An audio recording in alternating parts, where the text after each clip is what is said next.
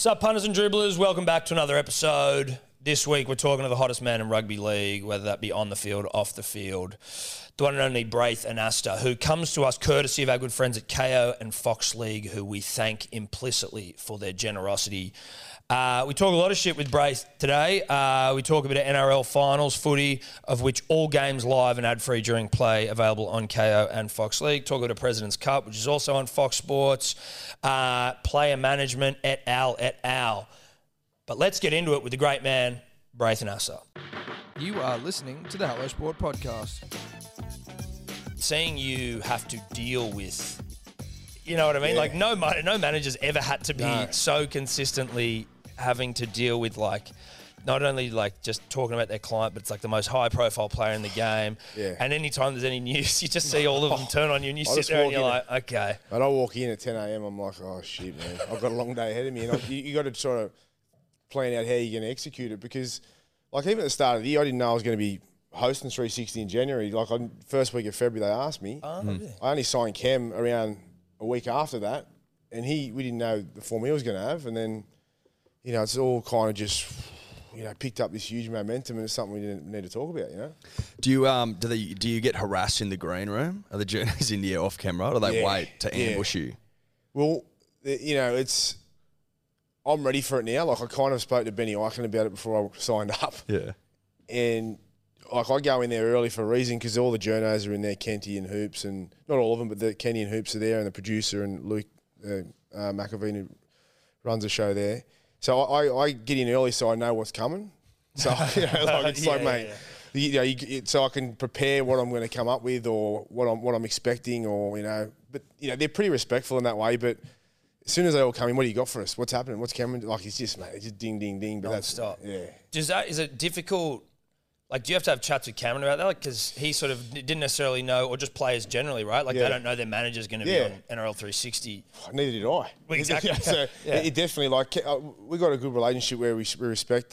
He trusts me, which is, I think, it's the most important thing for a player agent. So, I've only got a few clients. I'm only ever going to have a few clients, because especially now, I couldn't do what I'm doing and have to deal with a player every week, and they're signing or doing something. They've coding someone, and I've got to, they're going to the judiciary, and I'm sitting there trying to, it's a lot of people say it's a conflict of interest, but really it is what it is. And if you're honest with your client, like I am with Cam, he knows I've got his back. He knows I'm not going to overstep the mark. I trust him. He trusts me. And I've got to put it. There's a balance. There's a line I don't cross. And that's it's as simple as that. I think you walked the line very well though. When seeing you on the show, you can tell that you're trying to be as not even guarded. You're just trying to sort of give as much as you can without going too far. I think you actually do. I never come away from those things. I'm always excited. I'm like, here we go, Brady's about to get fucking ripped. Yeah. Oh yeah. But I always come away from relatively sweaty. Satisfied with the way that you've answered the questions. Now, I'm always honest. Even though I don't go too far, I tell it how it is, because with the advantage of being in the hosting chair too, is you can actually get the truth across. Yeah, and also you can go, time to move on. Which is what I do. As soon as I think it's getting to that point, all right, let's get to the next. I may have a little chuckle, but it's kind of I want to give the viewers, because the idea of the show is it's an honest, brutal show where we don't all agree with each other. I can sit there with Kenny and go toe to toe, but we'll have a chuckle as soon as we get to an ad. We don't take it personal. Yeah. It's like you blokes sitting around with whatever you got here. You tell it how it is. That's the beauty of it. Not everyone's going to agree. Half the audience agree. Half the audience think you're a Derek. You know what I mean? Honestly, with every opinion, every So it's important for me to get honesty across and not talk shit. You know what I mean? And I'll give as much as I can, but it's all genuine. There's no bullshit there. You know. How does Cam ever tune in just to see that you're walking the right line? You know what I mean? Keep you accountable. The thing with 360 is whether you tune in or not, you're going to find out what's happened within a split second, because everyone just starts, whether it's social media or text. So Melbourne are always onto it, because they're obviously worried about the situation, and they'll message him and he'll ring me, and he laughs about it, and he bags the shit out of Kenny, and they have a bit of a laugh. He FaceTimes Kenny when I'm with him and takes a piss out of him. So Cam's he's a larrikin. Yeah. He gets it. Even though the thing with Cameron is, he comes across as a larrikin, and he's a bit loose. We know that, right? He's got himself in a little bit of trouble, but he's killing it now. But he's actually quite ambitious and he's quite switched on. It's quite deceptive the way he is on camera and the perception that comes across about him. He's very, very switched on. He's very savvy, business savvy. He's got investments, so he's all over that. He's aware of his image and all that, but he's not concerned. He does like. Sometimes he goes, "What happened tonight?" What happened tonight? But we laugh about it. Like it's not something we take too serious. How do you then work out who you're going to manage if you're not doing many? How many have you got, and how do you work out? Okay, well, this is something I'm going to go in on. Is it like there's got to be? You think they're going to be fucking massive? Yeah, I like with the business, the Seru business we started with golf, but the actual league component, I want it to be exclusive. Like I want it to be. I don't want to be that agent who goes and gets 200 clients or 50, 60 clients and just rolls the dice and hopes 3 or 4 of them come good. It's kind of like, all right, that's who I want, and this is how I can help you, and this is how I can make you a better player, better person, and financially more successful on and off the field. So, Cameron we had a good relationship through golf. He loves his golf and kind of just, he went through the last off season where he went through we all know what happened there. Idea. No. So I sort of went through that, supporting him through that and just being there for him. But then I knew the potential he had and the person he was, and we kind of, just organically happened. But, if I see some young guns that I like, I've got a few mates of mine I trust, greatly, who I think are the best judges in the game.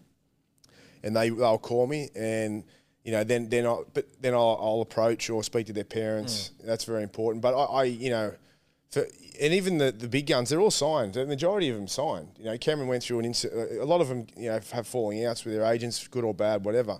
So there's only going to be 1 or 2 every year or 2 that are available because they get signed up at 14, 15 years of age. And rugby league players are loyal, and so they don't tend to leave their agents very often, whether they're happy or not. Because they just are loyal people and they want to give back. So there's not an opportunity unless you're hawking and at the carnivals. Which majority are, you're going to miss a lot of the talent. But I'm okay with that. All I know is the talent I'm going to get are the ones that I want, and I know I'm going to give my all to those clients because I don't have many, and it's hands on, which is important. You said you started with golf players, so do you still manage any golfers? Yeah, we got Cam Smith. I wish. What about him? Mate, you've done pretty well if you had him. Mate. Good Lord. That's the goal to get you a retire. Player. Yeah, exactly. But you'd love to get a player on the live tour, wouldn't you? But Seriously. Yeah, I grew up playing golf, loved it, but it was just a hobby. And I saw some young kids sort of struggling with finances and getting to that next level because in Australia, well, with golf, like it's different a league. It's probably 1 or 2, 3% of golfers in Australia that will get to the next level.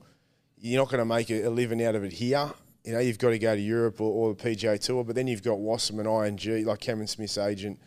They've got probably one person here working for them that's just looking for that 1 or 2, 3 gun players. So, but there's a whole sort of there's heaps of players underneath that just aren't that have got the potential to play PGA Tour, European Tour, but they don't have the support.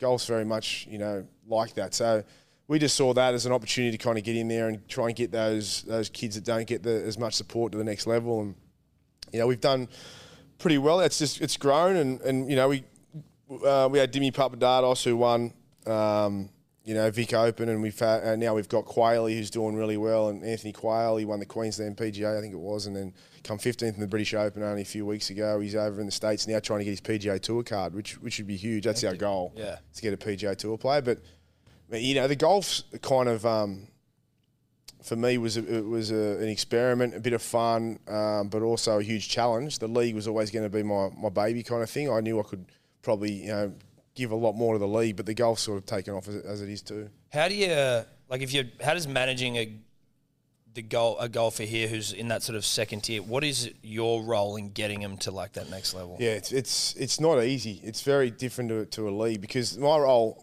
or our role at Seru is to get them financial support, which is very hard for golfers. It's like sponsors, because they're not Munster and Addo Carr, Teddy, all those boys. Everyone knows household names. You could be the 3rd best golfer in Australia, and no one knows who the you are. Yeah. So I leverage my mates, my contacts, who I've known over a long period of time, who believe in these guys, and we kind of get them to sponsor our company.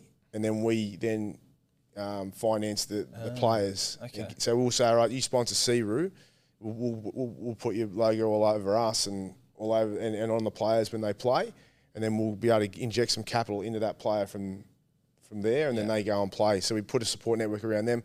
We also, you got flights, accommodation, you got to book 3 or 4 weeks in advance for golfers. You're traveling around Asia and Europe, and you've got schedules and tournaments you got to enter in. So golf management's it's pretty full on. It's a different level, and that's what we kind of give these guys to get that next level.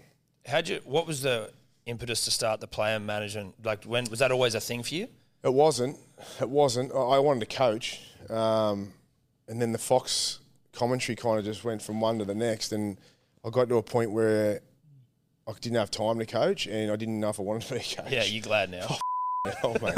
Like, I'm laughing now, honestly. It's I feel bad because we sit on 360 and hammer the coaches, Yeah. It's a tough gig, and you got to understand that's what you sort of get into. But so the Fox stuff went from one to the other, so I couldn't coach. Next thing for me, looking after athletes or trying to mentor athletes or footy players is managing. So that's how it kind of started, and then I hooked up with a couple of business partners from overseas, actually, Australians, but living overseas, and now it's kind of gone from one thing to the next. Is it a difficult transition, going from footy to the commentary and then to player managing? So, I didn't expect it. The player management's a bit of a curveball, but the transition, and I was calling like Holden Cup games when I was 25, 26. So I'd sort of play on a weekend on a Friday or Saturday with the Roosters or Dogs or whatever, and at the end, the Tigers. But I'd go and next day and call for Fox. No one's watching it. But it was like I did my apprenticeship, so I always knew that transition was hard. And, you get people come to your club, and the NRL do a good job with, coming out and telling the kids you got to prepare for life after footy and that. And I've seen a lot of my mates and ex-footy players struggle with the transition. I know you've probably spoken about that with some of them, but I just didn't want that, like I knew how important it was. So Fox gave me a good opportunity. I put a lot of time and effort into it while I was playing, which made the transition a lot easier and a lot smoother into commentary. And then I always wanted to host, which is kind of just got there now after all these years. But I've been at Fox for 16 years, Jeez. Wow, has it been that long? Yeah, 15 years. I think it's 15. I'm off contract now, so yeah. Won't be for long. You managing yourself? Hey, that's all. You know what? That's the most awkward thing ever. Mate, the boss calls you in and you're negotiating your own deal. I'm like, like, do I go high here? You need to make like a different email from Searoo and just start talking yourself up. Just going, Braith's fucking killing it. It's such an awkward thing. Like, they go in and go, like, and try and talk yourself up when trying to secure a deal. Normally, you just leave all the tough stuff to your agent. That's been awkward, but I'm going through it at the moment. What's the go with, like, when you see someone like, and I mean, it's hard to know what the fuck is to believe within rugby league circles, but the thing yesterday with Suolii's like minder coming out and saying to the Roosters, like, you're going to want to get rid of Teddy if you're going to want to keep Joseph. Who knows if that's true or not, but let's just assume it is. Yeah. As a manager with a player who has a minder who comes out and says shit like that, would you just be like, dude, what the fuck is going on here? Yeah, I would. I know Steve. I know the situation well. And again, being on 360, you get to know a lot. You get all that everyone contacts you and tells you everything. It's incredible. Mate, they call you up and just tell you. It's unbelievable. I'll be sitting there and Kenty's phone goes off, Hoops' phone goes off, mine's going off, and the information coming in from clubs and like people that shouldn't be talking and telling you shit you shouldn't know is mate, it's mind-boggling. It's such an eye-opener for me because I used to think, mate, is this all bullshit or what? Like, you watch it, you go, how are they making this up? It's not made up. Like, that's wild. But last week, Buzz calls me. I shouldn't tell. I've got to tell him. He calls me because it ended up being nothing, right? He calls me. I didn't answer him. Sometimes I answer, sometimes I don't. And he always goes, mate, it's urgent. Give me a call. I'm like, my heart starts going, because when it's Buzz, Yeah, it's something. He goes, mate, apparently Hughes and Munster, they've been arrested. Oh. I'm like, oh, mate, no. I said, Buzz, what do you mean, mate? He goes, mate, I'm telling you, there's good mail out of Melbourne. And I'm going, oh, hell, man. I'm negotiating contracts. Yeah. Mate, he's done that well. My head just I start sweating. I'm like, this can't be true. And I got Kenty next to me in hoops. I'm like, I don't want them to think something's up here either. I'm trying to ring Cam. He's at a drum and golf shoot. Because I spoke to him on the way in and he didn't mention a thing. And I'm thinking, oh, he surely would have told me, right? So then I couldn't call him because I knew he was on the shoot for an hour. He was doing a golf shoot with one of the AFL boys. So I'm like, how am I going to find this out? Then Rodsky, Melbourne CEO, rings me and goes, mate, what's going on? I said, what do you mean? I go, have you spoke to anyone? He goes, spoke to Jerome. He reckons it's not true. And I said, okay. So anyway, mate, but he didn't know either. I'm like, oh my God. And then all of a sudden, I had to leave the building and just go for a walk for 45 minutes. I'm pacing around Fox thinking all the worst case scenarios. Buzz is ringing me every 5 minutes. Have you heard? Have you spoken to him? I'm like, mate, I haven't spoke to him. He goes, mate, the NRL are calling me too. Now all the journos, Channel 9. I'm thinking, mate, what's happened? Like, it's a Monday night too. Like, what the fuck's he doing on a Monday night, you know? Anyway, long story short, man, I was walking around. I sent him a text and he just had laughing emojis, Cam.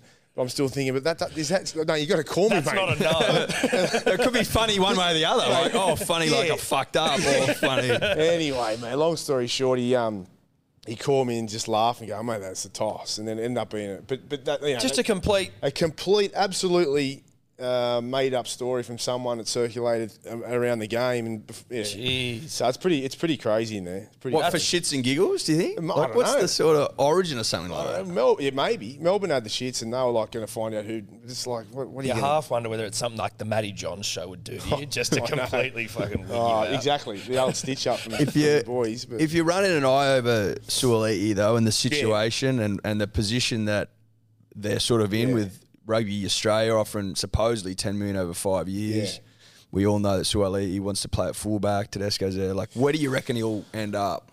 with this, right? So it's Suaalii too, by the way. Sorry. No, dude. We or Suaalii. Okay, so I actually we asked this How last annoying week. is this? We had Suaalii, Suaalii, and Suaalii. So I think it's Suaalii. Suaalii. Okay, But I don't know. We're doing it. Wait, we'll have three blokes calling players three different names throughout games. It's hard to keep up. I know, it's difficult. Suaalii. Okay, so so Steve Nateski, he looked after him and was a mentor for him, but he's also a tragic South supporter, right? Like a tragic diehard South. So he's going to be better than Tedesco the week before they play a semi-final, knockout semi-final, and the shit that's going to cause in and amongst the Roosters, in my belief, is a kind of move, right? Like, like it's irrelevant because Suaalii, you can't say he's going to be better than Tedesco. How can you possibly say that? Yeah. Teddy's arguably the best player in the game. You don't know that. Whether their progression is quicker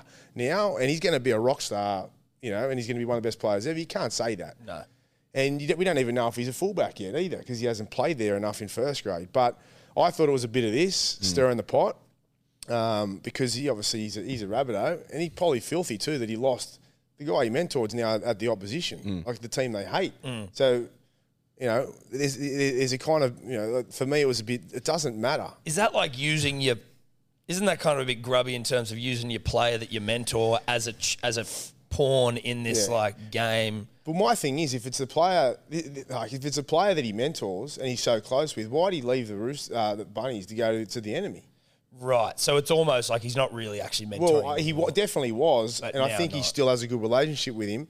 But I don't think it's what it was, or else I don't see why would that have even happened, why right? would you do that? Because he invested into this kid, and he would have been filthy at what happened there. So I know he's managed by Moses now. Suaalii or Suaalii. We're going to fucking do our heads in over this. But the rugby thing is an interesting one. We spoke about that on 360 because the thing with the rugby is they let these they and I remember when I was coming through, they don't invest at a young age with the rugby. Like they won't, like the league does, Yeah. So they won't take a punt on a kid and say pay him 100K at 16 or 17 or 18 keep him in the game. to keep him in the game. But then they end up having to do this and go pay $2 million a year for the kid that was already there. They could have had, you know. So it's probably something they need. Almost like the Tigers. Oh, let's not go there. So yeah, that's something rugby need to sort out. But league's such a incredible brand right now. Players will take less to stay. You know, it's just flying. But in terms of all of that, I think, you know, Sualihi's probably a few years away from playing fullback for the Roosters, and you know, Nick and the guys there at the Chooks will manage him appropriately, and he'll get there at a certain point. It's just when that is. But I think listening, and in all respect to Steve, because I get along with him well, Leteski, I think he's a, you know, a lot of what he says makes sense. You know, it doesn't really matter what he thinks. You know, it's the Roosters that know exactly how they're managing him. They've done a great job at the moment, and there's obviously a level of trust there that, and respect for Tedesco and the other guys and Manu that he's got for them, and he'll learn from them, and then when the time's right, he'll get his shot. Punters, it was a quick break to let you know that all NRL finals games live and ad-free during play on KO, on Fox League. No better place to watch the fucking footy. Shout out to him. Back to the show. So it's Isaac Moses. He's like the player manager who's gone, but he's now allowed back in or whatever. He was deregistered, but he's just got it back. He's just got back in. I don't know if he has, like, obviously if he's the manager, but like when all the talk about Suali'i and all these like 1,000 fucking clauses he's got in his contract, is that as a manager something that you see as like a positive for a player, or are you a bit like it's a bit hectic, like you don't want to be seen as a player who's like a bit, you know, hard to deal with, or who's asking for too much, especially when you're that age? There's a few ways I look at it. You know, to have a clause in your contract to renegotiate every year, you got to be pretty confident in yourself, like to just even sign 1 year or, you know, whatever that is. You got to be pretty confident in your own ability. But you got to be a strong-willed person, because every year you're going to be negotiating, which can be a real headache. And it can play with a player's mind and also their ability to perform on the field. You know, all that speculation every year. I mean, we're going through it now with Cameron, obviously. You know, it's not ideal. So, you know, I don't like it, but you know what? If you can execute that for your player, and your player every year can have the option of going somewhere else and earning more money, you know, power to you. I don't necessarily like it myself, but that's another reason that Wayne let him go, because Wayne didn't like that. Yeah. You know, Wayne thought, if you want to be a Rabbitoh, you're a Rabbitoh. You know, what, every year you're going to decide whether you want to be here or not? Like, you either commit or you don't. So I look at it that way too, and how the other players perceive that. A lot of success is built around team and how you perform as a team, and in the respect you got for the player that you run out there with. Every year this guy's got a different rules for him. Obviously he's a rock star, superstar, and some players deserve that. Sonny, you know, all the greats, you know, they do live a different life, and they earn that through their abilities. But you know, the really good coaches like Wayne, you know, I understand why he let him go. It might have backfired, but there's a reason for it. When it comes to Cameron Munster and his current situation, now you can tell us where he's going if you want. You don't have to. But mate, honestly, if you want to break it here, at any point, if you just want to jump, if you want to break it here, that'd be cool. That's fine. Yeah, I got some. I did discuss with Melbourne. Announcing it on the podcast today. No, they've given him some more time just to get through the finals, because I kind of said to Melbourne, like, with all due respect, this is the hardest decision of his life. And you want to get the best out of Cameron yourself throughout this final series. Do you want this hanging over his head while he's playing? I certainly don't. And he's got a big job now, especially with Hughes out last week and Pap's out for the finals. He needs to beat his best, or else Melbourne can't win it. So that they were really good, and they've been good throughout it. And so now we've kind of got that out of the way. He can just focus on his footy, and then as soon as they're out, we'll make the decision a couple of days after that. How much back and forth is there with a negotiation like this? Like, we've done this before with like some of our sponsorship deals, and there's like a little bit of it. But if I imagine what negotiating a contract for like a superstar would be like, it must just be it's crazy, constant. It's crazy. You know, it's an experience for me. Like I was kind of there as a player, but not at this level. But so I knew it from that side of the fence. Now from this side, it's crazy what goes on, and we haven't even got to a point where, you know, it's November and you can negotiate. You know, so there's clubs that are even waiting until then, but we don't even know if we'll get there.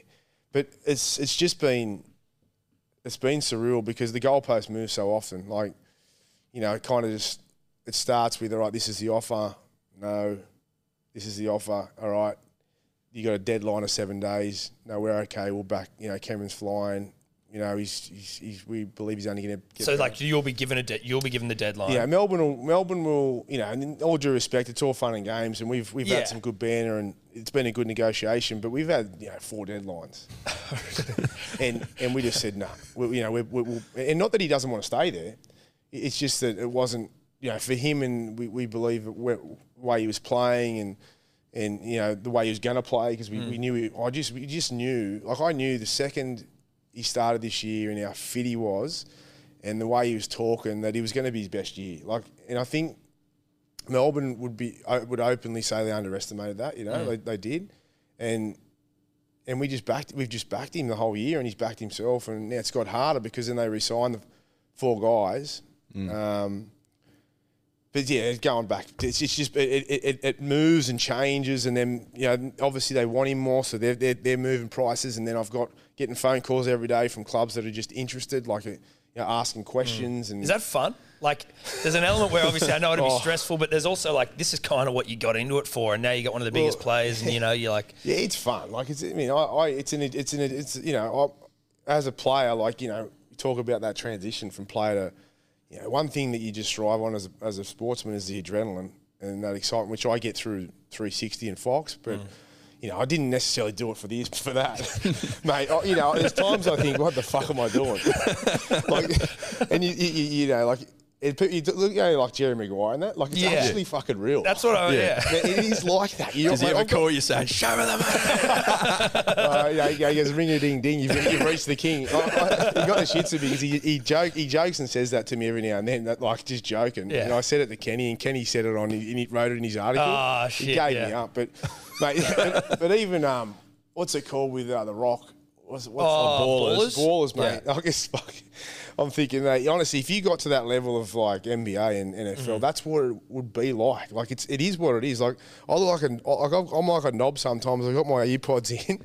I'm walking down the streets of like Artarmon where we work, just like talking to whoever it may be, whether it's clubs or like it actually is full on, and I enjoy it. But it's been a learning curve because, as I said, start of the year, I was just calling games in January. Like I was, and all I've gone from that to hosting a show and then having the I would say the most in-demand player right now in the comp. Absolutely, yeah. So and then trying to manage those two, and then it's been full. It's been full on. Yeah. Well, it's been a massive year for you as well for that reason, right? Like, stepping into, we were saying this before, if you handed out Dally M's for media, and we don't want to blow smoke up your ass, bro, we wouldn't do it. But if they were handing them out, you'd be our vote for, the most impressive, like, stepping into the 360 hosting role, which is, the biggest rugby league show almost. It's the main one that everyone looks to. It's all the breaking news. It's the shit talk. It's everyone going at each other. But, like, you going in there has been, like, a real breath of fresh air for the show generally. You say you didn't know about it until February? Was that, how did it come about? Was it always, I know Vonnie was on maternity leave, but like. So Vonnie was on maternity leave, and Vonnie's our best host in at Fox. But I'd see her, I don't think she was that comfortable, like with it, like with the actual role there, but she was on maternity leave anyway. And I think they were leaning towards Brandy. So Brandy I got told in pretty much the end of the year, which I didn't expect to get it. But I got told that they'll lean towards Brandy in November, December last year. And I was like, oh, good, sweet. Were you interested in it, though? Like, were you like, I would do it? Deep down, I knew I could do it. Yeah. But I knew they underestimated me, that's being honest. Like, I knew they just didn't have... they just couldn't pull the trigger on it, I reckon. Like, I think they had the belief that because I'd started hosting and they knew I could host, but whether I could handle that or how it would be in that dynamic, I think they obviously underestimated me because they didn't... that's not being that's just kind of the reality I thought at the time. Managing yourself here. Yeah. You've been your own manager here. There you go. Anyway, so I feel like a dickhead. Oh, mate, not at all. I'm just taking the piss. So then we kind of got to the new year and I didn't even think about it. It wasn't in my mind. And then I got a phone call, mate, can you come in? We're thinking about putting you in the 360 chair. And I'm like, all right, shit. Went in there, and then Brandy just signed with SEN. And I think it just got to a point where how was Brandy going to get up at 3 a.m, go in there and do his SEN with Vossi, and then come in and do 360, which is honestly, now that I'm doing it, it would be very hard. I don't think it'd be a hard year. I don't think it'd be possible, to be fair, to be able to do it all. And Brandy was second guessing it too, and I think they just come to the agreement that maybe it just wasn't going to work. And then that's when I've been called in there. So then they called me in. They said, "Mate, we think we want you to host 360. What do you think?" And I was like, "Oh shit, I don't know." And then I said, "Listen, just give me some time, like a couple of days. I'll go talk to the missus, and because it's a demanding job. I mean, like it's a lot different. It's not only time consuming, but it's like you said, it's the number one. Like it's pretty full on." Yeah. So anyway, I spoke to the missus, and she was like, "Yeah, you got to do it." And I'm like, "Yeah, I got to do this. Like it's what I've been working for. Yeah. You know? Like I just got to take it on." Didn't know what to expect. Kenny rang me actually as well. He was a big supporter. Like he was pushing for me. I think even like I think he's been the one pushing for me for a while. I don't know why. We've always got along well, but yeah. And then pretty much within 2 days, I said I'll do it. And then I was just shitting myself. I've never been so petrified in my life. What was that like getting ready for that role? I mean, there's a lot going on. You've got 3 blokes around you, big loudmouth journos, sometimes more. You just got to speak to camera. You got to do all little bits, read the teleprompter. Like, how'd you get ready for some of that? Well, you know, I'd hardly read auto cue. You know, like so, and I knew, like even with 360, like whether you love or hate the people on it, or you love or hate the show, you fucking tend to watch it, right? So even when I wasn't on it, I'd IQ it and I'd make, because it does give you, it sets the agenda, but it gives you everything. If you're a league supporter, it gives you everything. Like it gives you all the information. You're not going to get any more anywhere else. So I knew it was how important it was. It gets, even when you're in the pubs, mate, it's on 24. It's like it never gets, never off. Yeah, it's always on. So I knew, like, you know, especially at the start of the week. It's just always on. Non-stop. And I knew, like, I had heaps of messages of support, but I just the build-up was like, man, if I fuck this up, man, you will never see me ever again. Like, I'm done. Like, you know, and I'm thinking, oh, mate, and you know, I've already got enough people who just are just waiting for the, you know, just the knives just waiting.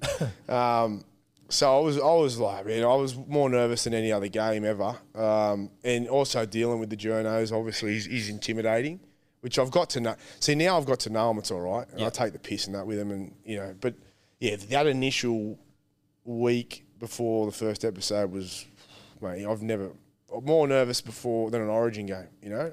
Wow. Well, I guess like, you know, footy, you know, this is sort of the new thing, right? So it's always going to be a bit more daunting. What you do really well, and I think is I think a benefit of having a former player hosting is that like, you can basically flop your metaphorical or physical sack on the table at any point when they're like trying to talk footy and you're like, yeah, righto, boys, like, you know, and sort of you can pull them into line a little bit. Particularly with like criticism around halves. I remember like with you defending Kyle Flanagan at the start of the year. You're able to provide a more measured approach sometimes. Yeah. Which is good. I mean, I agree with that. And the sack flopping part. The physical part. When in Rome. I think it does help. I mean, because I think sometimes they're talking absolute shit, and I'm thinking, yeah, like, and with due respect, I think they do an amazing job, and I'll give them a rap because the show, everyone plays their part in the show, you know, and these guys work their ass off to get stories, and they are the best in the business, you know. But when it comes to footy, and you hear someone like, you just like, fucking no. Yeah. And the advantage of playing and being like, because I don't go on there and, you know, I went like I've got wooden spoons and, you know, overrated and, you know, all this shit. I've kind of been at both ends, so I feel like I can give a bit of perspective when you win a premiership or Origin or a Test, or you're flying and winning daily M's to the players that are just outcast on the way out. You know, I feel like are just copping it left, right, and centre. So I would like to think I've probably experienced everything in the game, like good, bad, and ugly. So I can add value in living in those guys' shoes and giving a different point of view that those guys would never have lived or known how it feels to be a rugby league player, let alone go through what some of them do, you know. So I think that definitely helps. Does it change your perspective on the role of the media? Players a lot, you know, will look at a journal and be like, well, fuck them. They don't, they don't represent the players, and they're sort of out to get them or to break some sort of a story. Yeah. But now you're on that other side. Yeah. Has it changed? Definitely. I was that player. Yeah. I fucking hated the media.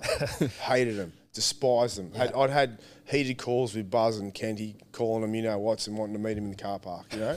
Honestly, I was that player. I hated them. Didn't want to talk to them. And I get it, because a lot of it is bullshit, but I think what the players should do, and I'd recommend, is, I do have a different perspective now, is get to know the media more and understand it more. Have good relationships with them, because they'll look after you more, and they'll, if you kind of have that belief, not even the belief, but if that's how you come across to, and you disrespect the journos or TV shows, they feel that, and they're not going to help you in any way. Mm-hmm. They're not going to definitely come after you, but you're not going to get the support that you may need at times as well. Like, you got to get the whole. You get paid to play footy. You get paid really good money. You live in your dream, but there's also some negatives that come with that. There's a lot of positives. There's expectation. There's you're going to get critiqued. You're going to get criticised. You're going to get applauded. You'll be on the front page for being the man one day. You might be on the back for costing your team a game the next. It's just the way that it works. It's the way that sport works all across the world. Australia, we're a little bit more, I reckon, a bit harsher than, overseas. Like, we're knockabout Aussies, but we are quite critical, I reckon. We don't probably put our elite athletes on pedestals like they do overseas. But you just got, I come to terms with it late in my career and got to know it working on the other side of the fence, so I get it now. But the players, if they understand that, would probably be able to deal with it better and understand more. Just got to play the game a little bit, right? The game. The media is an essential part of... Yeah. How much of that sort of mentorship do you provide to the athletes you've got now in terms of what you've just talked about? Yeah, it's important to know. Like, that's what I can give them, I can kind of prepare them for it. I mean, I was never prepared for it. But learning those lessons I did is why it's good for me to kind of help prepare, kind of be hindsight a little bit. Like, that's kind of what I bring to the management, kind of, is what's going to happen next. If you do this, is the ramifications of it. Maybe we go this way, maybe we handle it that way. This will get a better response. Those kind of things. How do you think social media has changed the media landscape? Like, when you were growing up, it was just newspapers and TV and that sort of thing. Now everything's filmed. Everyone's got a camera phone. Yeah. Nothing is missed, essentially. I mean, that was proved the other day with Ponga and Kurt Mann at the pub, it's a difficult sort of landscape these days. I think it's a lot harder. I actually feel sorry. These guys, they do love it, but, this is the thing, they'll critique, they'll follow you boys and, YKTR and those blokes and they're on their phones 24/7 and they benefit from it too, again, they'll get paid and, but I do feel sorry for them.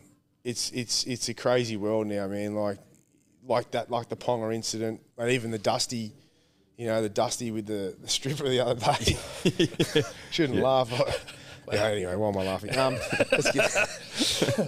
there's, it's, again, like the media kind of, it's similar. You can use it to your advantage, but you got to realise it's a reality now. So you just can't go and do what we used to be able to do. You can't go to even myself now, I know I love going to the pub and having a beer with the boys, and I still do. I go down the bay or the pub, whatever, down near my local. But I always know that, mate, that people are watching. Yeah. And even me, and I'm a nobody, I'll see, the old video on me if I'm talking to someone or if I'm having a beer, and I'm aware of it because I've been around a long time, but everyone is always watching. Always watching. Would you say you're more recognisable now than when you were playing? Like, do you feel it more now? Definitely. Yeah. The 360 thing, man. Mate, it's crazy, eh? Like, I go to the pub now and just, mate, all the lads, it's good. Like, I like it. We have a chat, we have a laugh. Everyone, it is definitely now. I'm more recognised now than when I played by a long way. Wow. It is crazy. It's funny, but it's definitely, yeah. Mostly all good though, I assume. Like most dribblers. Well, I used to cop it a lot. So, honestly, I did. As a player? As a player, yeah, I did. Right. I copped it hard back in the day. But, yeah, I would say a lot of it's good now, which is good. But I've worked hard for it. But you still got the dickhead, but that's life, you know? It is what it is. That's the way it is. Why do you think you copped it when you were a player?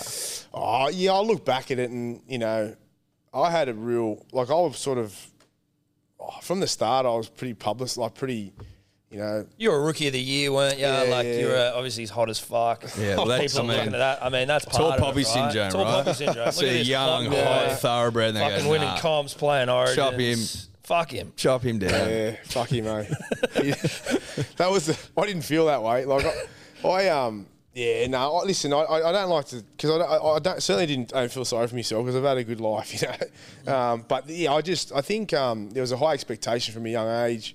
I got to a high level pretty quick and dipped quite a bit, you know, and just struggled to get back to where I wanted to get to. And I had a long career, and I'm proud of the career. But you know, there was even moments like I was quite animated on the field. I challenged the referee a lot, and I had that wog mannerisms where I'd use my hands all the time. And you know, I was very passionate, but you know, I can look back at it and understand why I probably pissed people off or annoyed them, and you know, kind of irritated, you know, people at the time. I switched, you know, because I went from one club to the other. I was a South junior and didn't end up get to play there. I know they had, you know, that was a bit of a drama there with that. Then I went to the enemy, the Roosters, left the Bulldogs to go to the Roosters. They were enemies at the time. So I made a lot of enemies, you know what I mean? Just through decisions I made. Yeah. And I think I kind of put a few people off. But, you know, I think it's kind of part of it all. And I've worked my ass off to get to where I am now. And hopefully that perception's kind of changing. And that's what, when you kind of go on 360 and things like this, people get to know you a bit better too.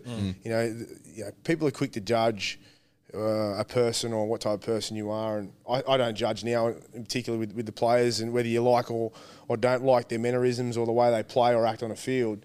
You kind of don't judge until you get to know the person, because over time you work out that you can get it quite wrong.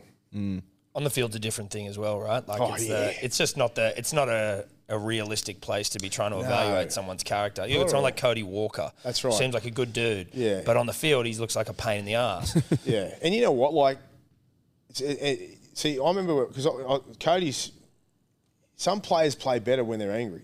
Some players, you know, there's certain ways that you grow up and you get to where you are for a reason.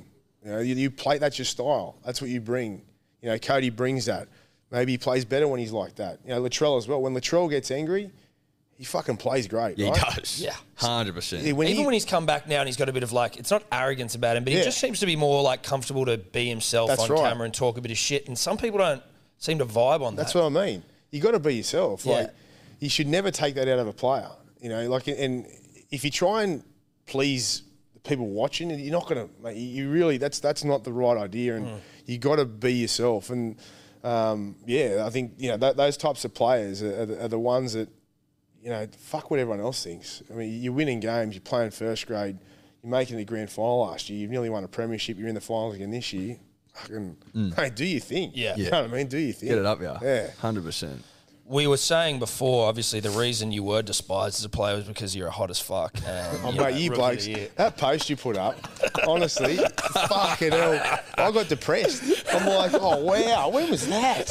Mate, I went to the gym that afternoon and I haven't stopped since. You've helped me lose 3 or 4 kilos. Mate, you were looking good in that you're more than photo, welcome. and unfortunately, that's just sometimes when we're trying to get the attention of someone. We don't have to do it. We don't do it often, but sometimes when you're trying to get a big gun on the show, we do need to post a photo of you on the Instagram and sort of invoke the dribbler to start trying to, you know, Punter tag power, you. we Mate, call it. there was punter power. You blokes have got some They went for some you. major support. My phone was fucking red hot for 2 days. It was like ding, ding, ding, ding. I'm trying to like prep for 360. My phone was just red hot. That's the goal. That's the what I goal. like to Worked hear. well. He did well. We're interested to know, though, whether you've actually ever been officially recognised through any channels as the hottest man in rugby league. Because there are these. There are awards official given out. channels. There are official channels. Yeah, no. I had back in the day. It was Matty Cooper who was the king. Yeah. Baz, mate. Baz is still the hottest bloke in he's rugby still league. he's doing pretty He doesn't well. age, does he? He's fucking Benjamin Button. Honestly, it's We've got a few at the moment. We're obviously Manly who have fans. you got? Ruben Garrick's our man at the Yeah. moment. Real high cheekbones. Yeah. You know what I mean? He's chiseled. You know, when a couple of the girls in at Fox, like the commentators, mention a few players. He's one that's come up. Yeah. So he'd be pretty. Surprised. I'm not Rubens. surprised. Cam Murray gets brought up a lot, Cam. obviously. Yeah. Cam's, you know what? I'd like Cam to show a bit more of himself. He's a bit shy. Yeah, I agree. You know, he's a boy next door sort of thing, which is cool. Everyone's like, I'll be happy for you to date my sister, but I'm like, I want to see a bit more. You want to learn a bit more. Connor Watson, very nice. Yeah.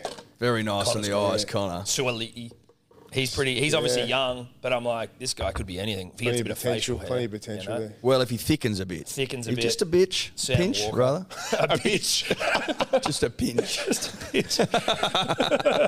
Mate, well, Cooper, who trains the Roosters, Cronk, he reckons Suoli'i hasn't even got close to where he's going to be in terms of filling out.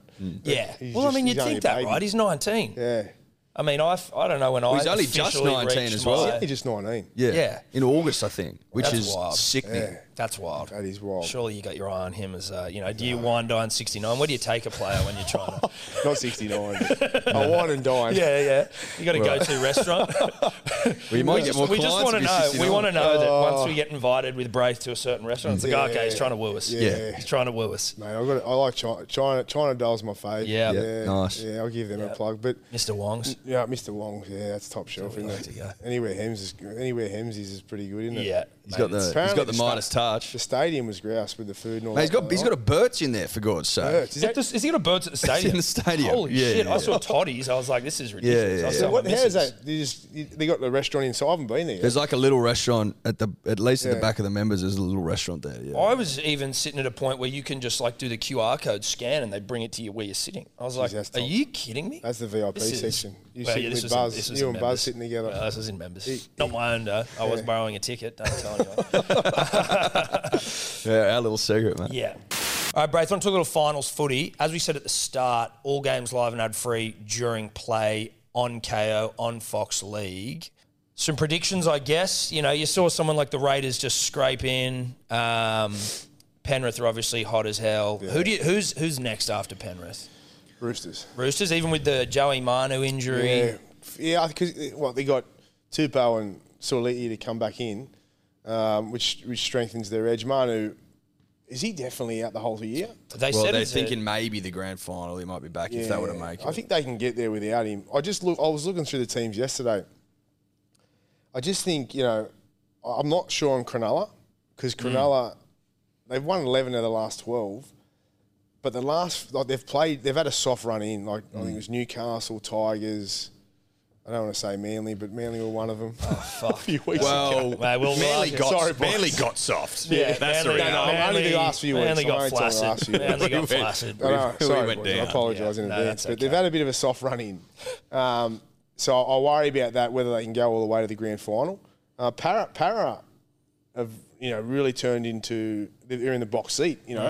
If they can put up a fight this week against Penrith and kind of who knows, they might be able to beat them, but they'll get another shot at it. But I'm kind of ruling teams out. I think Sharks, great year, but I'm not sure they can win the comp, especially what I've seen the last few weeks. Yeah, there's someone was telling me a stat the other day as well. I think they've lost to Canberra twice this year. They've lost to Panthers twice. Storm. Have they had a good draw or Yeah, something? they must have had Yeah, a good it draw feels like because they've they- come second. They've lost to some losses to big sides. They in feel like they don't have the next level Yeah. to like whatever their final series requires. It's like when it gets really hectic. reached that their they- cap right, I think, right now. Yeah. So- Cows, I would say, seem similar. Similar. I think the Cows are similar, but they're playing each other, right? So that's going to be. It's a tough game to pick. Probably the home ground advantage. You'd lean towards the Sharks, but the Cows, I think, are running out of gas too. Dearden's back from his ball breakage. Yeah. Well, I don't know if you're. I wouldn't say you're back. I think you probably need a bit more time before I Did do I particularly. actually, Todd Payton said he'd cut it off. I know, dude. If he was going to miss the Fuck. finals, he Yeah, said dude, he'd cut it he's off. gonna cut it off. Yeah. No, What the that's a toss. Mate, seriously. Yeah, would you? Yeah. No. that's Or do you say that after the fact? Yeah. right? Yeah, you say it once your nut's been cleared for no sure. one's cut it. Yeah. Anyway, so you eliminate those two. Would you eliminate? I know Munster's your guy, so we can, pretend that. No, I'll tell the truth. So They're fucking not. They're not. Yeah, gonna I do don't it, think are they? so. No, they're Too many injuries, it seems. They yeah, don't too have, many like- injuries. To win kind of 3 in a row the way they're playing. Jerome Hughes comes back. It makes them a different team, but I just don't think they've got it to win the comp. Melbourne. I don't. Again, you got to produce at a high level for 3 games pretty much in a row to win it. I don't think Melbourne will win it either. Yeah. Pap out, Jerome, he's been in and out. Like, how is he? They've just been like even moving Cameron to fullback, like he's trying to learn how he can defend at fullback but still have the same impact as in attack, and get his touches up, which he got up last week. But that dynamic there, they've changed the spine around so much. That's why if Jerome comes back in, they're still going to have Cameron at fullback and Nick Meaney, who's not really a 5'8", you know what I mean? So he's doing a good job, like a solid job, but you couldn't see that winning a comp. No. You know what I mean? They could prove me wrong, but I don't think they're at the top of the list at all. So at this stage, 3 of the top 4, I think, we're all sort of in a relative agreement that there's no they're not likely. Yeah. It's kind of, outside of Penrith, though, it's kind of is the Roosters. Hey, South, South is, again, can South, with Cook and Murray back, they're a different team. Like Cook and Murray, they start their attack. So Cook gets out, Murray gets that, leg speed, footwork, quick play the ball. Then Cook jumps out, he hits Walker, Ilias, or Latrell.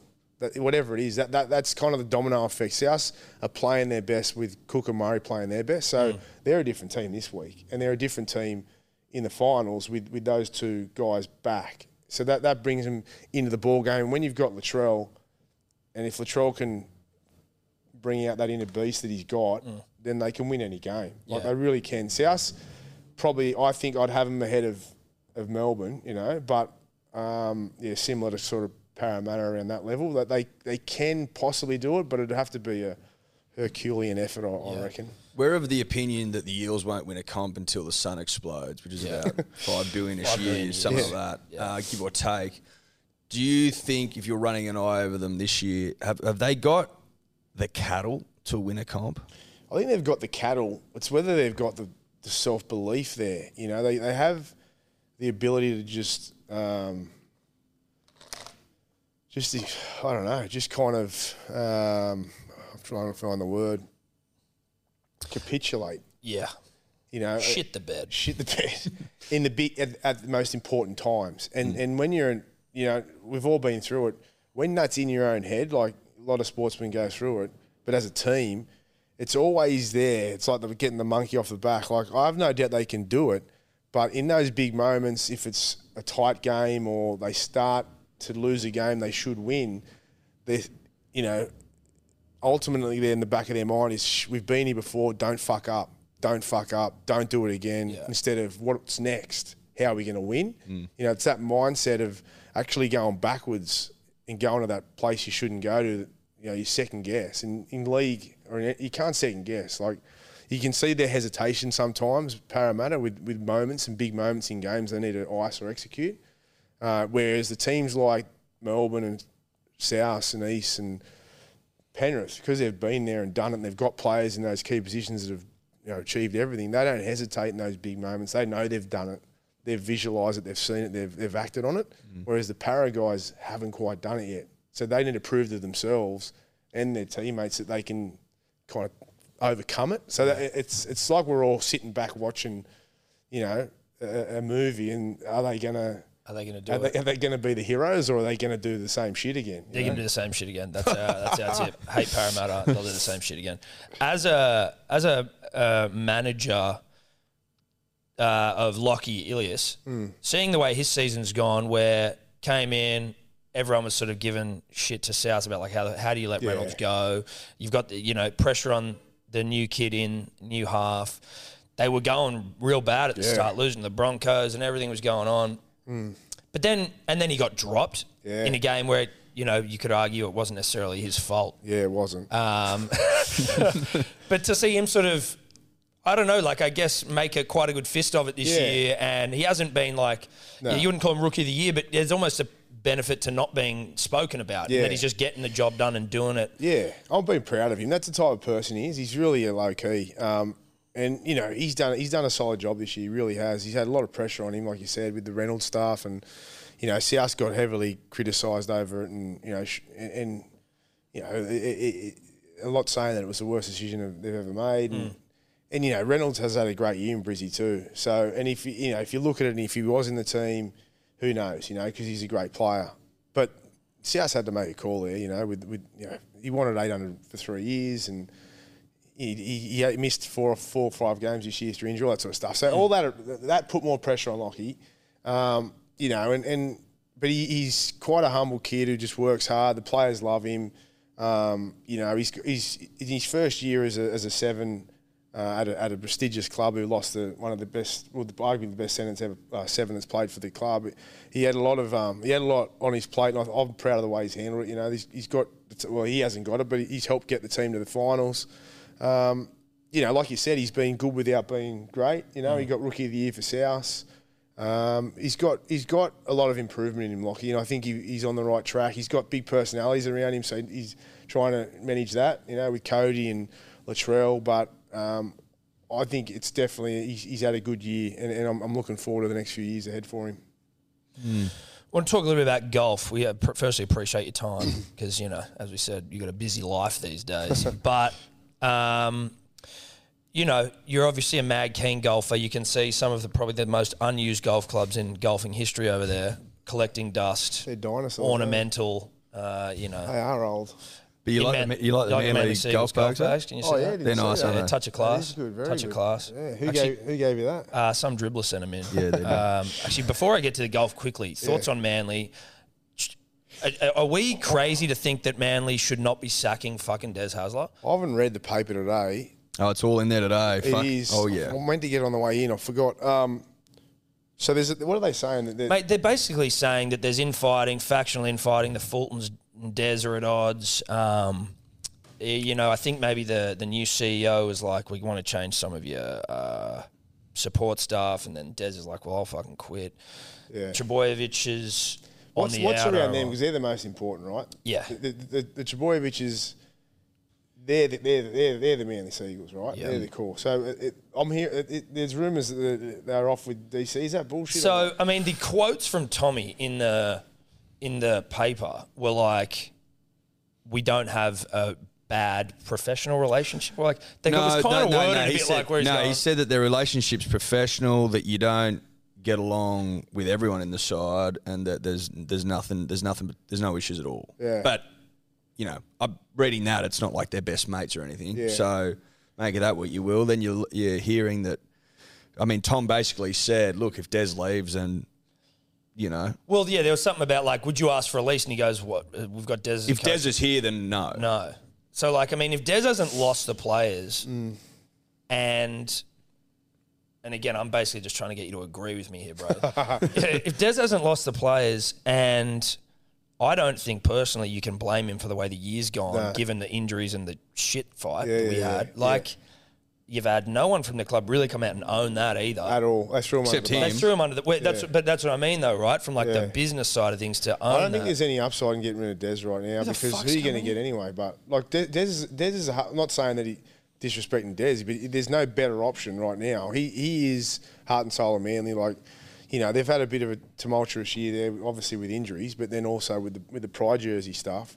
And again, that hurt. That was a shit fight that shouldn't have happened. The whole thing, but. Then they went backwards after that. But I just don't see any upside in getting rid of Des. There is, I hear the Fultons and all of that, they're quite strong and powerful people and have been a long time there at Manly and don't necessarily get along with everyone at the club.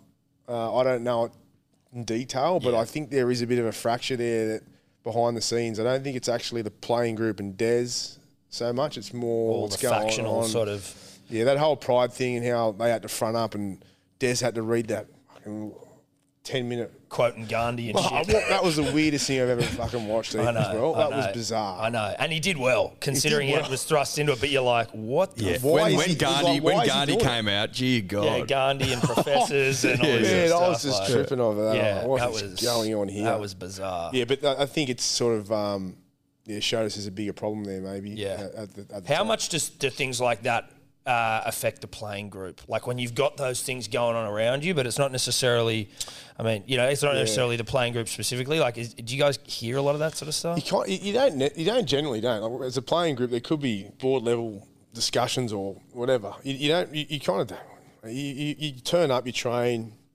you hang out, and you play. You don't get involved in all that. But if it does start hitting the playing group, like it seems like it may be at the moment, that's a big issue because that means there's people talking. There's probably board members and coaches ringing players, and then players disagreeing with other players because, so there's a lot of shit being spun, and that's when it starts getting out of control as it seems to be now.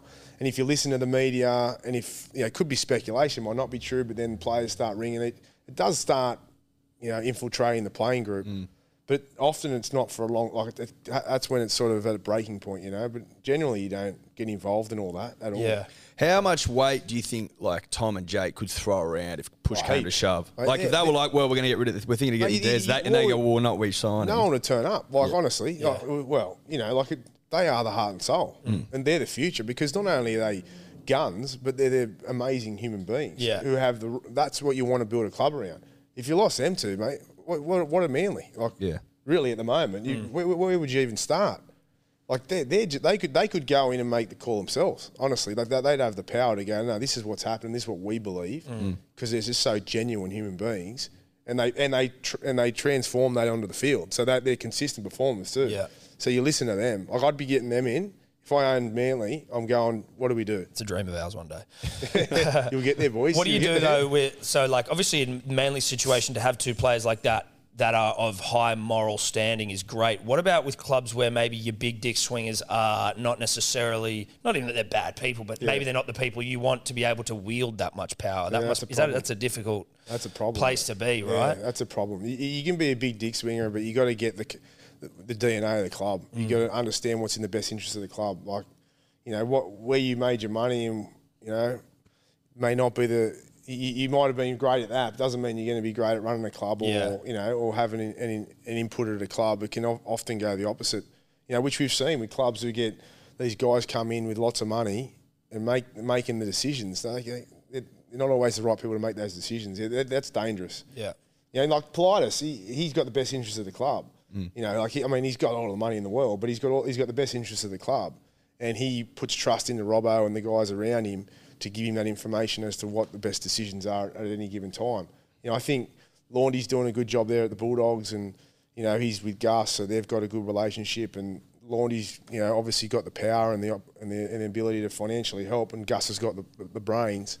So if you can get that combination right, they're the best clubs or best teams, because they've got that power and that good mix there. And there's clubs, obviously the Tigers have got it wrong. There's clubs that just get it wrong and just make decisions based on.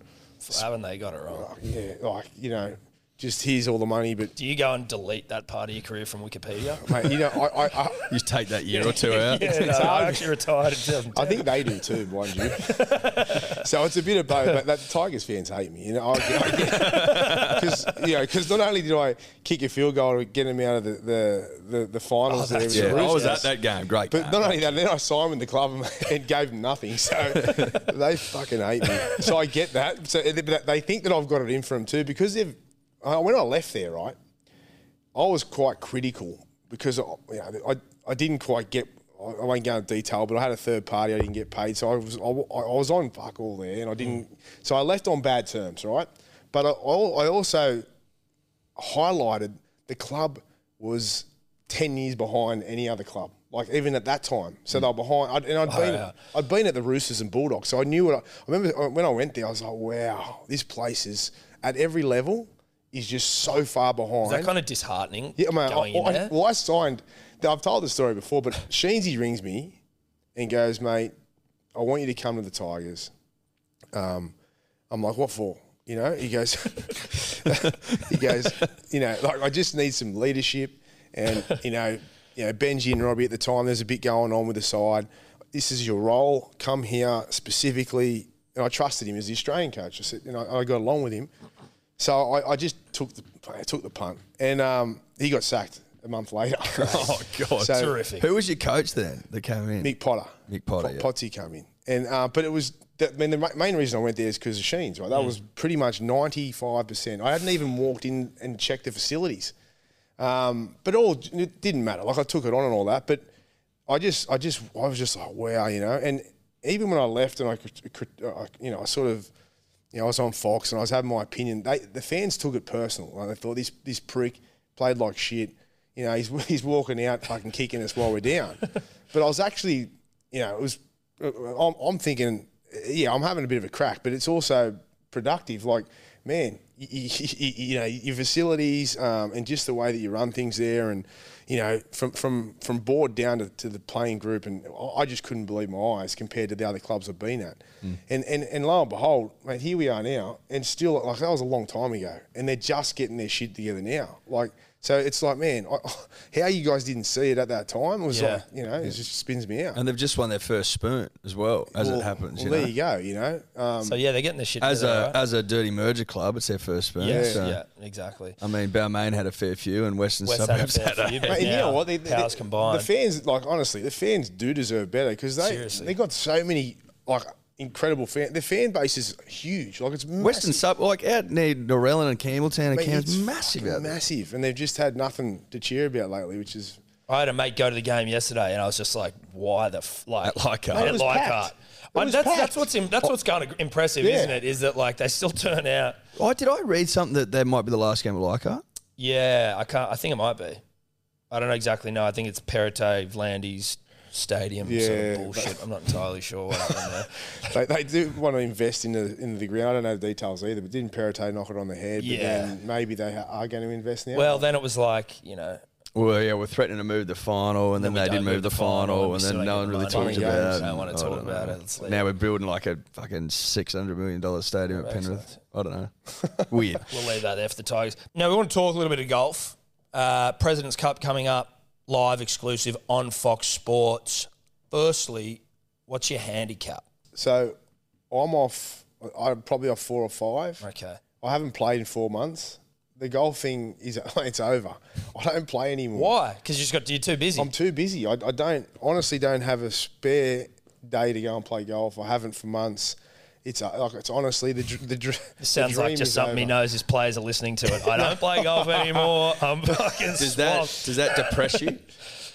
Yeah, well, the thing with golf is if you don't play for 4 months and then you go and play, that's depressing because it's a disaster. And then you go, fuck that, I'm not playing anymore. And then it turns into, because I used to play a lot, and you got to play once or twice a week, especially when you're off a low handicap.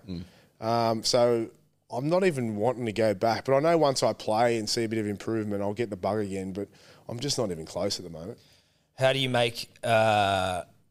What do you make of this? The Live Tour PGA, everything that's going on at the moment. Like, how do you view that situation?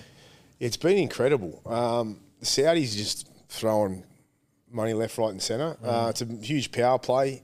I think, I find it hard for any player to knock back $140 million. Like, Yeah.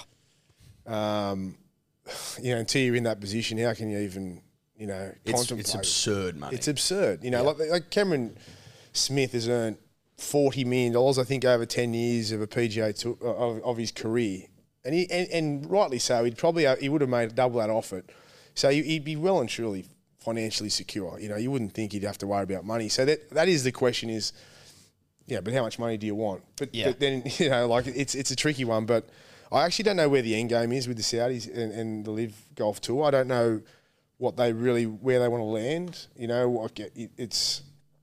It's not televised. It's on YouTube, so you can't even watch it. I was going to ask that. I was like, I haven't seen it anywhere in terms of I don't know where you're going to try and see. So they'll be searching for a rights deal, but I think they've got 14 tournaments or something next year, and majority of them are in the States. It's supposed to be a global kind of new tour. Yeah. But then you're not going to pick up a rights deal unless you've got a certain amount of games in the States. So I think they're learning on the run a bit here, but they're just throwing money left, right, and centre. And if you're a player, I mean, how can you not take the money that they're being offered? Like, it's been crazy. Does that become a consideration for you then, managing golfers? About like, well, fuck, maybe we try. Yeah. I mean, it wasn't why we did it, but now we'd love to have a player on it. That's what I mean, though, right? Like when you're trying to now plot the trajectory of a player's career, now you've got this other thing that you can be sort of considering. Definitely. Where aren't they also just getting paid out the arse to come dead last?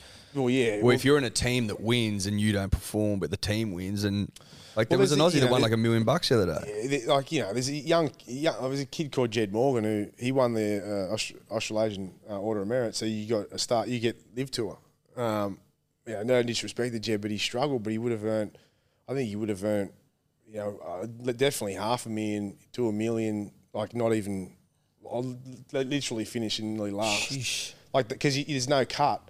Trav Smythe, I think he's earned close to $1 million and he hasn't finished anywhere. He's a guy I know really well, and good luck. Like, if you get on that tour, there's no cut, so there's no pressure to even make to kind of perform the first. Even though these guys are athletes and want to do their best, they're making big money to come nowhere. You know, how does it affect? And I don't have really much of a visibility, but like the President's Cup. Yeah, that's interesting because it's actually going to hurt us because our President's Cup, we don't have the depth that the Americans have got. I was looking at that. So apparently you can't play President's Cup if you're on the live, just like you can't play on the PGA Tour. Okay. So if that's, I was reading that this morning. So we lose Cam Smith, Leishman, Louis Oosthuizen, Matsuyama. I mean, they're our best players. Yeah. And they're actually playing really well. Well, Cam and Matsuyama, Leish is going all right. But the Americans, DJ's out of form even though he won the live this morning. Bubba's not playing well. Bryson's not playing well. All the guys that are deflected aren't really in that good a form. They've still got Justin Thomas, Spieth, even Sam Burns is playing really good. Reed's out of form. He's going to live. Scotty Scheffler. Yeah, they got a strong team and they're playing well. So Xander. I think it's going to hurt us if that's the case. If I'm the Aussies, I'm just picking them. Like, what does it mean? What does it matter to us? Yeah, right. Do they sanction the event, or is this like we want to get the PGA on side by? They must sanction the event because else why would they be banned from it? You'd be picking it 100%. Yeah, the PGA must sanction. I don't know. It's a good point. Who's the captain now? Do you know? Was it Immelman? He's our captain? Yeah. Trevor or... Yeah. I don't know. Do you reckon they'll ask Greg again? Greg just lives. He runs his own race, mate.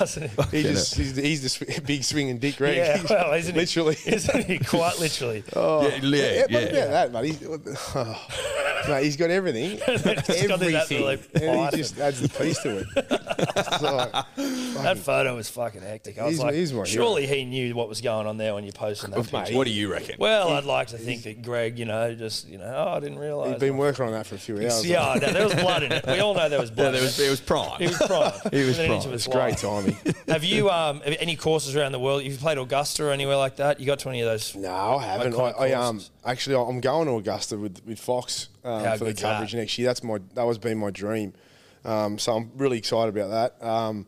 I haven't because I just haven't travelled that much for golf. Obviously the Aussie's one of my favourites. New South Wales, the courses here, Royal Melbourne, Victoria. I've played. I haven't been down to Tassie to play the Barnbugle and Lost Farm and all that. I haven't even been there. So I want to do that. I was planning a trip with a few of the boys after the season. So I'd like to get down to Tassie or something like that. But so will you be able to play Augusta going over there for Fox? Like, is there any part of that where you're able to get around? What happens is they put your hat in the ring and there's a certain amount that get pulled out every year from the journos. Or last year, the boys who went from Fox played it. Oh, really? They got picked up. They got picked up. So there's a chance that maybe it's not going 2 years in a row. I don't know. If it's luck. Gowie might be able to help. He's got a few, Paul Gowie's got a few connections over there and he goes every year. I thought you were going to say Craig Gower. I'm like, how the fuck's he got? Fingers crossed. That'd be a dream. That's a bucket list right there. Huge. I love my golf and that'd be a dream come true for sure. Nice. Well, mate, thank you so much for coming in. Like, really appreciate it. It's been great to talk to you. Obviously, text us with any cam updates if you want. It's fine. No worries. No rush, I'll give you an update. A call away. Yeah. Just a call away. Mate, thanks again. No worries, boys. It's been a pleasure. Legend. Cheers. On you, boys. Could you two just not talk anymore?